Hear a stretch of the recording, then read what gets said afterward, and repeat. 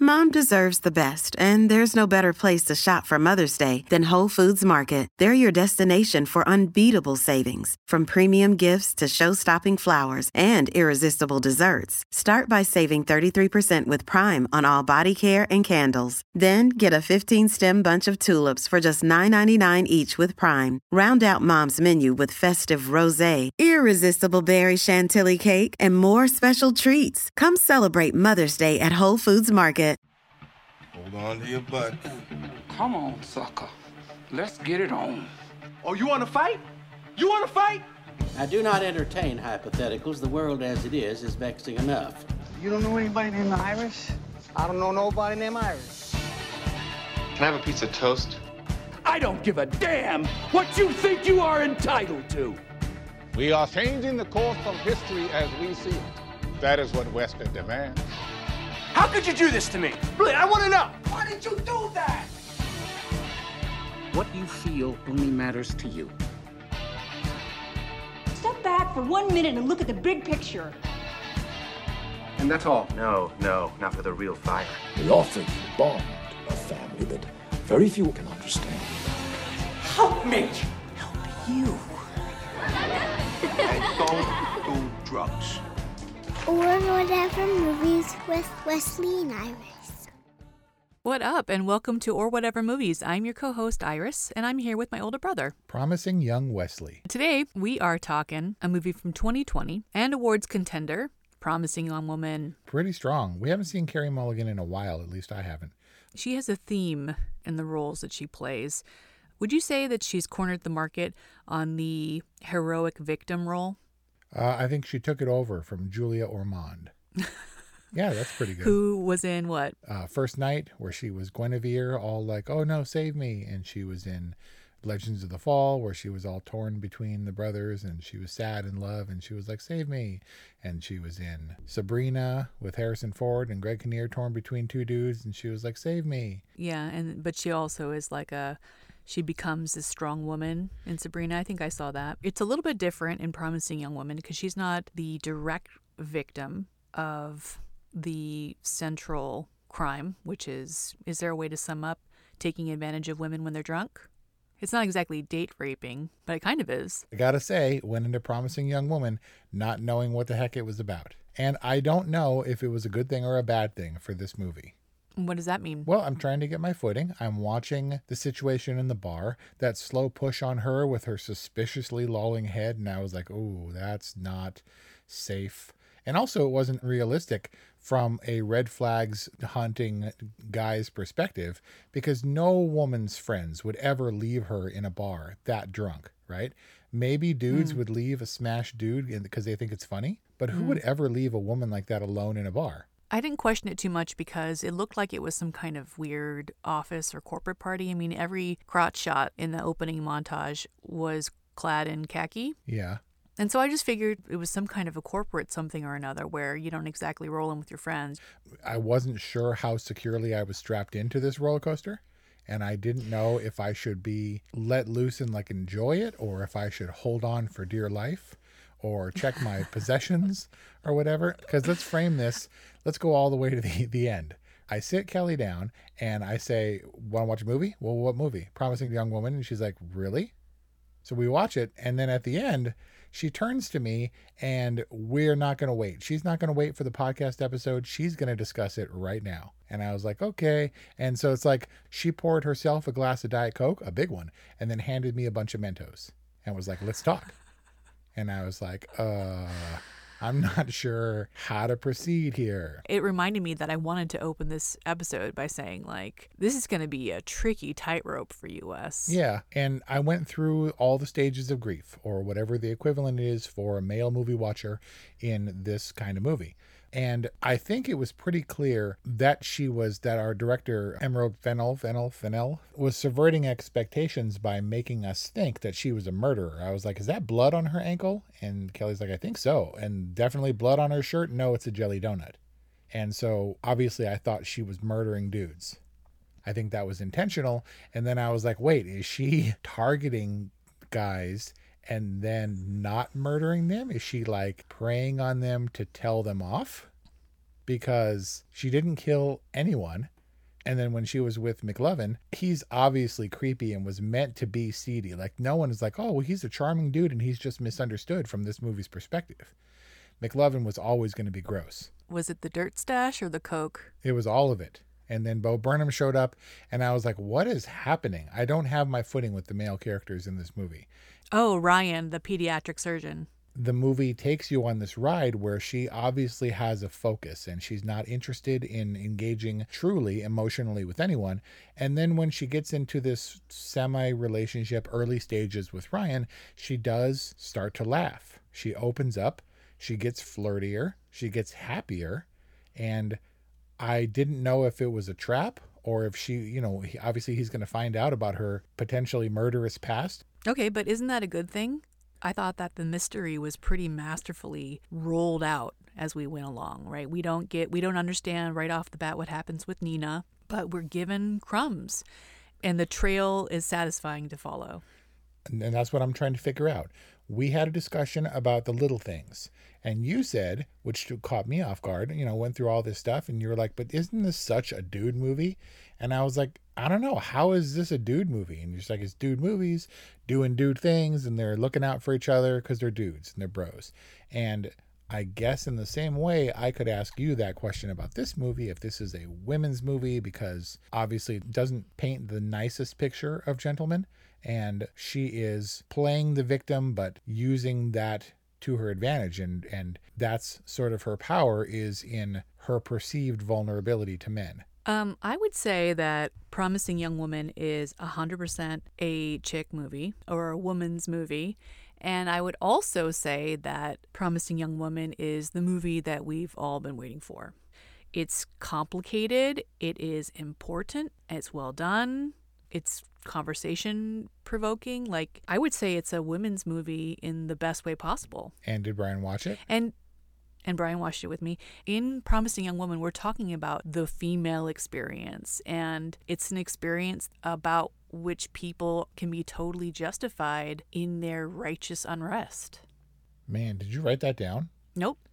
Man, while we're still on a surface level, I got to get a couple of things out, if you don't mind. Go for it. Number one, I was not having a great time up front. I thought she was icky, and I was like, nope, because you have to acknowledge from, if I place myself in the shoes of the guys at the bar, I'm like, oh, red flag, no, don't do it, right?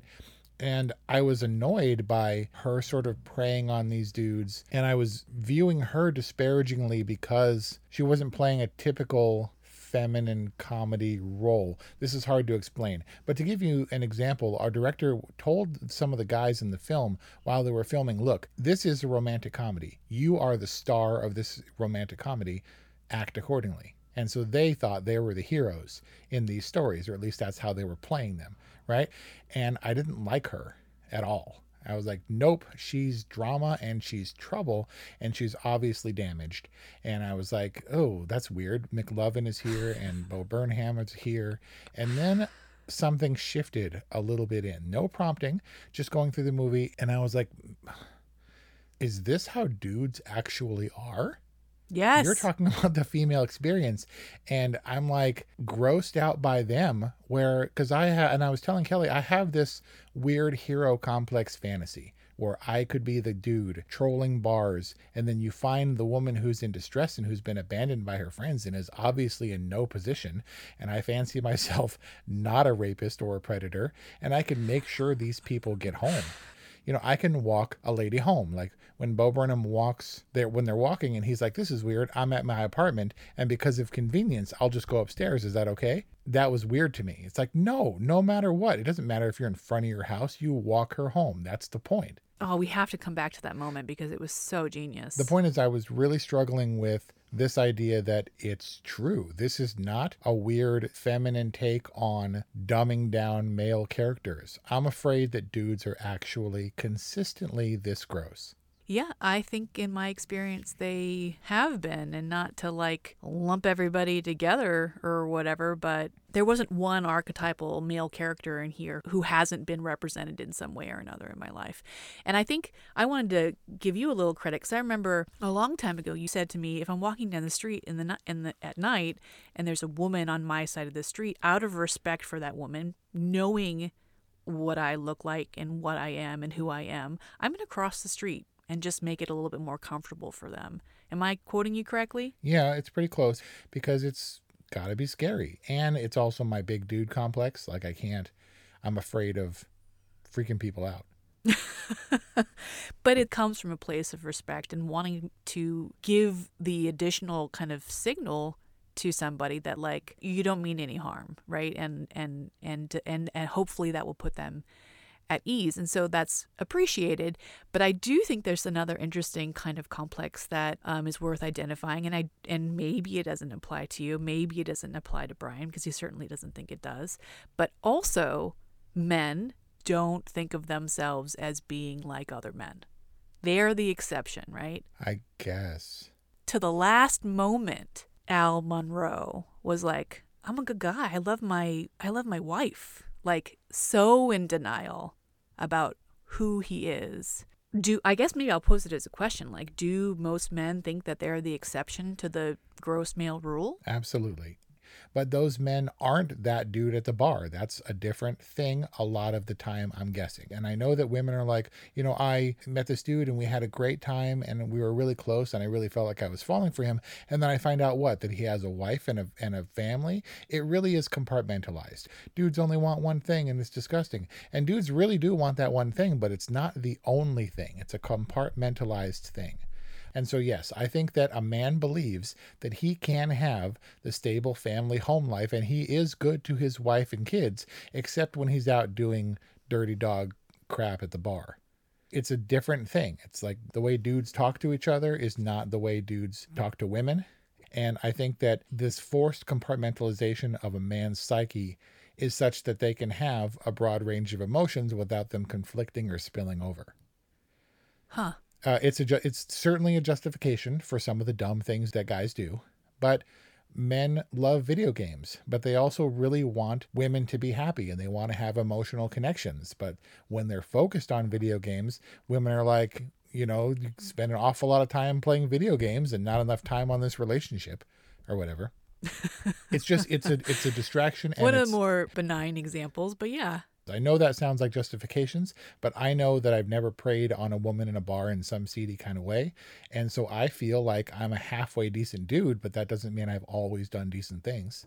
I mean, how do you sum up a man's life, right? Especially if they're all compartmentalized. I mean, Al Monroe, I'm sure he was a doting fiance and a great doctor who speaks that goes back to his alma mater to inspire students and future doctors and blah, blah, blah. But like, he's still a bad dude, right?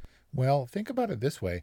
At the time that he did what he did, these cases, these accusations, if there wasn't a basis for women in Hollywood to speak up when they were treated unfairly, it was just the nature of the business. And not to say that it wasn't horrible for, the victims at the time, there just wasn't recourse or an avenue or a platform. And everyone was complicit, but those things were still wrong. And I think that's what the basis for the Me Too movement is. This reminded me of The Morning Show, which, like Promising Young Woman, is very topical and hits some of the points of the Me Too movement. And there was a moment where Steve Carell's character takes advantage of a young news reporter in his hotel room. And Brian, who is a really good guy and a great husband and, gentle and sweet and not a predator, was like, well, why did she go back to the hotel room with him? And I was like, seriously? Dude, very slippery slope. Seriously? I'm going to join Brian on this side of the line for 1 second. No. Well, for 1 second, then hope you're stepping back to the other side, because this is the exact kind of thinking. Like, women should be able to wear whatever they want, act whatever way they want, go wherever they want, and not be at risk of being a victim of a sexual predator. 100%. You should be able to wear and look however you want and do whatever you want, but there is a fundamental, I believe, sort of channeling Brian, an issue of women's accountability. You can do all those things, especially in a first world country in a place of privilege, but you have to understand that regardless, there are bad people in the world, and you're increasing your chances of being attacked because there are how do you explain it? If you want to wear You're having a hard time with it because it shouldn't be qualified. I've got it. This is 100 degrees in Cairo, and American tourists being like, it's hot. I want to wear booty shorts and crop tops and go to the Cairo Museum. And then they get groped, sometimes by police officers, sometimes on the train. There's nothing you can do because that is a situation where you should understand that you're not at an advantage. And if you put yourself in a compromising situation, bad things are going to happen. How do I help the problem that men are assholes? I can't. All I can do is tell, the women in my life, don't put yourself in line of sight of assholes to be targeted. I don't, as a male, I don't know how to rectify this problem. Please, ladies, don't take obviously dangerous chances because you feel like your confidence trumps the evilness of man. So is it just a matter of re-education? This is a multi-generational thing. This is breeding wolves into pugs. This is evolution on an epic scale. I don't know how to do it. So in Promising Young Woman, so to answer your question, Carey Mulligan's character, Cassandra, is taking matters into her own hands. And this is how she is dealing with the predatory male pestilence that she sees in the world. So she's on a mission to re-educate every man that she connects with in a bar that takes her home and tries to take advantage of her. She doesn't seem happy with this life. She seems compelled to live it, even at the expense of her own, as Ryan put it, failure, until she crossed paths with Ryan, right? Which changes her in so many ways. At first, she sees the chance at love, and then she is fortified in her resolve, and her mission takes a kind of a dark turn. She's not going to just, target these random marks in the bar. She's going to get revenge on Al for what he did directly to her friend, for what he did to Nina. And basically her whole plan kind of falls into place, and she very methodically goes through it step by step. And don't get me wrong, she's a psychopath or a sociopath or whatever however you want to clinically diagnose it. But it's not like she's out of her mind. It's very methodical, and it's very clear what she's trying to do to change the situation. In my weirdness and frustration, I was trying to figure out what this movie was. I wondered, is she a rape superhero? Is she like so that's not bad. That's bad. Is she like a rape avenger or something? And obviously that's simplifying it. And she did wear a costume at the end, which was kind of silly. But that's also a costume that the frat dudes were howling about, right? They were all happy about that. That's not the word that Kelly used. She didn't use psychopath. She didn't use sociopath. She used badass. She was a badass, is what she said. And I don't know that headlong assessment is all that productive, because she also acknowledged that this plan inevitably was going to backfire. You can't go into the lion's den and tempt the lion. Eventually you're going to get bitten. I mean, obviously that's what happens in the end with Al, but it also, when she tries to open up to Ryan, it goes badly in a way that she couldn't necessarily foresee. But Kelly saw it. Ryan knows Al. Ryan knows Madison. Ryan knows everybody that they were all in med school at one point together with. Ryan betrayed himself the moment he pulled his gross, pseudo-charming, oh, look, it's my apartment thing. Oh, is that what he was doing? Yes. He was, oh my God. He outed himself that he was a douche right from the beginning. I mean, is it a douche to want to have sex? He wasn't going to force himself on her. If you want to have sex with a woman, you say, I really like you, I want to have sex with you, or I want to get intimate with you. Not like weird, passive-aggressive. But not too early. You can't lead with that at the bar. It's not a crime to want to have sex, but it was a douchey thing to do, to be weird and passive-aggressive about wanting to take their very friendly, conversation or time together to the next level. I saw it coming, and surprisingly, I didn't see it coming as clearly as Brian did. Like, Brian called the video the moment Madison brought it up. Interesting. But you're talking about clear-headedness, although her motivations or her driving force maybe was a little bit twisted, and it's not to say that that's her fault. She had definitely factors that twisted her. But I thought almost immediately of Falling Down, trying to examine whether this movie would feel different if the roles were flipped. And that was Michael Douglas having had enough at the way he was treated as a nobody, as a general consumer, and kind of flipping out. And in the end, spoiler, it kind of comes back to haunt him. It can only go on for so long, right? When you buck the trend and you really push to overcompensate, it never goes very well. Well, that's debatable in Promising Young Woman, because I think there's an argument to be made that what happened at the bachelor party was exactly what she intended to have happen. And of course, that was a question for me. Apparently, it ended originally at the funeral pyre in the woods. And people were like, that's sad. So I guess it's literally a contrivance where she premeditated at least. And the director said, once she got Cassie in the room with Al and in the room with, dozens of bachelors, there was no practical way. She wasn't going to mow them all down and escape via the fire escape. And I was trying to figure out what the point would be once Cassie was dead. Spoiler. But Carey Mulligan said the same thing. She said that Cassie, in her opinion, didn't go in there with the intention of dying, but rather allowing that if it were going to happen, her work would not have been in vain. I kept trying to put this movie in a box. Is it the Kill Bill of rapists? Is she a superhero or a rape avenger? Are we supposed to like her? And it was me trying to safeguard myself from what this movie is. In subverting this, the girl with the dragon tattoo, the David Fincher version, some horrible stuff happens with handcuffs and a bed, but she was not going to go quietly. When Al gets handcuffed to the bed, I'm pretty sure that I could have gotten out of there. If the Avenger is coming at me with a scalpel, I'm breaking that bed to pieces. And he was like, tink, tink, tink, tink, tink. Oh, please let me out, please. I just felt like that at that point, the cornered animal really would have reacted differently. I would have been kicking. I would have flipped that bed over, Edge of Tomorrow style, and I would have shattered that headboard just by sheer adrenaline. He was like, please don't do it.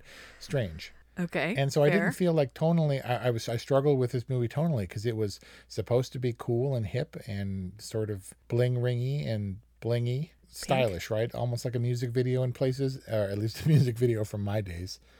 But once all that is stripped away, it was a very hard message for me to accept. And I had to do it unflinchingly. And that was... hard pill to swallow? Yeah. So what was that message? That Cassie would have been totally forgotten. These guys out of med school would have been beyond suspicion. She would have died and been burned, and I don't know that it never would have been solved, but nobody cared. Even Nina's mother was like, Cassie, can you just move on from this? There was a helplessness, a hopelessness that was really hard, and Cassie was the only person. And it wasn't about vengeance as much as it was remembering and acknowledging a horrible thing that was done, and for the people who did survive to not let them get away with it. Because when you strip it all away, and it doesn't come down to how you dress in a bar or who perceives you, when people do bad things, they need to be held accountable. No matter how much you feel you've grown into a man with a family and a different value system, you have to be accountable. And this is the message that is embodied in The Attorney. He's like, I'm expecting this. Are you going to hurt me? Asked in such a way that, if you do, well, I deserve it, or I'm prepared, or I just want to know. But what I'm curious about now is why that is a hard pill to swallow, or why that's a hard message to take. Because I didn't like watching this movie. I didn't have fun. I didn't like her. And when she opened up and was kind of at Ryan's mercy for a while, I was like, this is strangely inconsistent tonally. I was like, whoa, did this just become a romantic comedy? Right, What exactly. is happening? You're either a murderer or you're a rom-com. You're either a murder movie or a rom-com. And I couldn't figure out what was happening. And I was like, don't even pretend like I'm going to try to like her. And I'm struggling with it because the point was I was never supposed to like her. She was never supposed to be girlfriend or wife material as I perceived it, if it makes sense. I wasn't hoping, I shouldn't have been rooting for things to go smoothly because that also would have let Nina be forgotten. I wasn't prepared. And then I had to acknowledge that no matter what she did, no matter how horrible she was to any of the guys that she picked up at the bar, she was right. She was always right, unwavering in her journey and her struggle, and nobody let her down. In a bad way. Except maybe the lawyer. But even the lawyer was given his opportunity to redeem himself, and I have to assume he did. I have to admire the Cassie character, even though she was never, for my purposes, charming, engaging, or likable, because the whole point, that's the whole point. As a dude going into this movie, all I saw was the red flags, and that's the point. It's interesting that you say that she was never disappointed in the way that you wouldn't expect, right? She was constantly disappointed. But never surprised. But not, yeah, exactly. Never surprised, like in her quest that men would be men, or that men would be unrepentant, or that men would be in denial. But, I have to say, too, there's certainly been moments in my life where I've been complicit. I remember when Danny Masterson's rape case was introduced years ago. I was like, dude's a homeboy's married man with a kid. Like, why are they dredging up this stuff? A soft spot in my heart for Danny Masterson, having worked with him on my first PA job ever. And then just thinking, like, no, if multiple women have stepped up with sexual abuse allegations, like women who also have families and children and who want justice for what happened to them. And you had no idea. You thought Danny Masterson was a big sweetie. But also, sometimes you have to know when not to get involved with people. When David Copperfield or Steven Seagal hits you up, you got to be like, nah, it's not, no. That's your personal women's accountability of knowing when to not look or act a certain way, because the chance of danger is so much higher. I know the point that I wanted to make. Go. One of the reasons it was a hard pill to swallow is because I had to figure out whether or not she is a hypocrite. I did not like that she would have subjected Madison. We didn't know what that dude did. And she, in my mind, subjected Madison to the same thing maybe that Nina went through in a way. The filmmakers let us believe that for a long time, yeah. Right, to bring it home, and that made me hate her. I was like, that's the most hypocritical shit I've ever heard, and it's super frustrating. But it was consistent with her character that... Right. Or consistent maybe even with the storytelling, that you might make these assumptions, draw these assumptions about Cassie, but in the end, she really didn't do anything wrong. We don't know what she was going to do with Al, if she was going to physically harm him, and she didn't get a chance to do anything before he killed her. I had to swallow the fact that, or come to terms with the fact that her motivations for everything were to an end. That it was necessary for Madison to be shaken up in the way that she was when nothing actually happened to her. The same thing with the dean. It wasn't real to her. It was politics and it was business until it came home and her daughter was maybe in a compromised position. And it was just an eye-opening thing in the same way that she was trying to do with McLovin and the other dudes at the bar, where no one was actually getting hurt. It was just jogging perspective a little bit. And my perspective was jogged ultimately for this movie. And that's never a good feeling, because if I feel like I'm a good dude and my opinions are sound and I'm not bad, so I wouldn't have bad or unpopular opinions. And I was like, maybe I'm one of these dudes. And I'm not sure how many men got enjoyment out of it. It was one that maybe required a gut punch for it to be effective, because complacency is a problem. Well, I bet if you look back at your list of favorite movies, half of them didn't leave you feeling good, but left you changed. That's what makes me feel like I didn't waste 2 hours of my life on Promising Young Woman. It's an important movie, but it is too sophisticated a movie for everyone to draw the universal message. I'm afraid that there are dudes who unconsciously identify with any of the dude characters and are like, this bitch is like just killing people. Like, what, I'm supposed to like this? That she's just like preying on men because of her friend? That's my dude voice. That's your Max Greenfield voice. It was too hard, and message movies are effective and all that, but it was kind of poorly acted. It was poorly acted, and I would need to watch it again for the twists and turns for me to think that everything was in place and deliberate and carefully crafted as such. It was an all right movie. Will you watch it again? Will you recommend it? And that's the problem here in trying to figure out what my rating is. It all comes down to rewatchability. It's important and it needs to be heard. A story that needs to be told, but it's not necessarily pleasant to have to be told because it forces us to examine some of our prejudices. I'm still unwrapping it, but you peel back the layers and you feel justified in getting to the core. It's still kind of an onion. I don't think this movie was ultimately an onion. I think it was... Maybe it was a bloomin' onion. It was a little bit greasy, a little bit unsettling in the stomach, but I guess still delicious. Still kind of satisfying? And yeah, high caloric value. Well, there you got it. An all right from Wes, a good from Iris. What did you think about our discussion of Promising Young Woman? Was I too hard on Wes? I mean, come at me, sis, I guess. 818-835-0473 is our hotline, or whatevermovies@gmail.com. We hope you enjoyed it, and we will hope to see you next time. Thanks again. Ever thought about starting your own podcast? Do you have a business or a message you want to share with the world? Well, now it's easier than ever with Electrocast. Hi, I'm Mark Netter. And I'm Peter Rafelson. We're the founders of Electrocast Media. Whether you want to start a new podcast or already have one, join Electrocast to grow your audience, monetize your content, and build your community.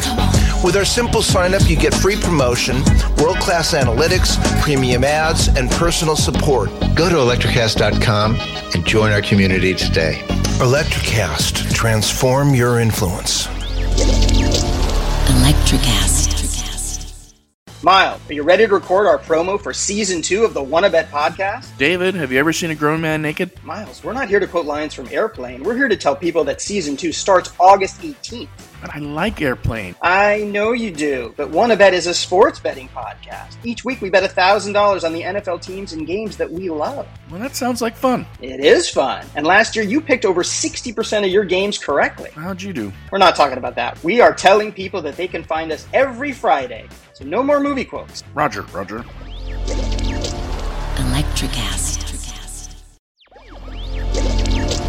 Electrocast.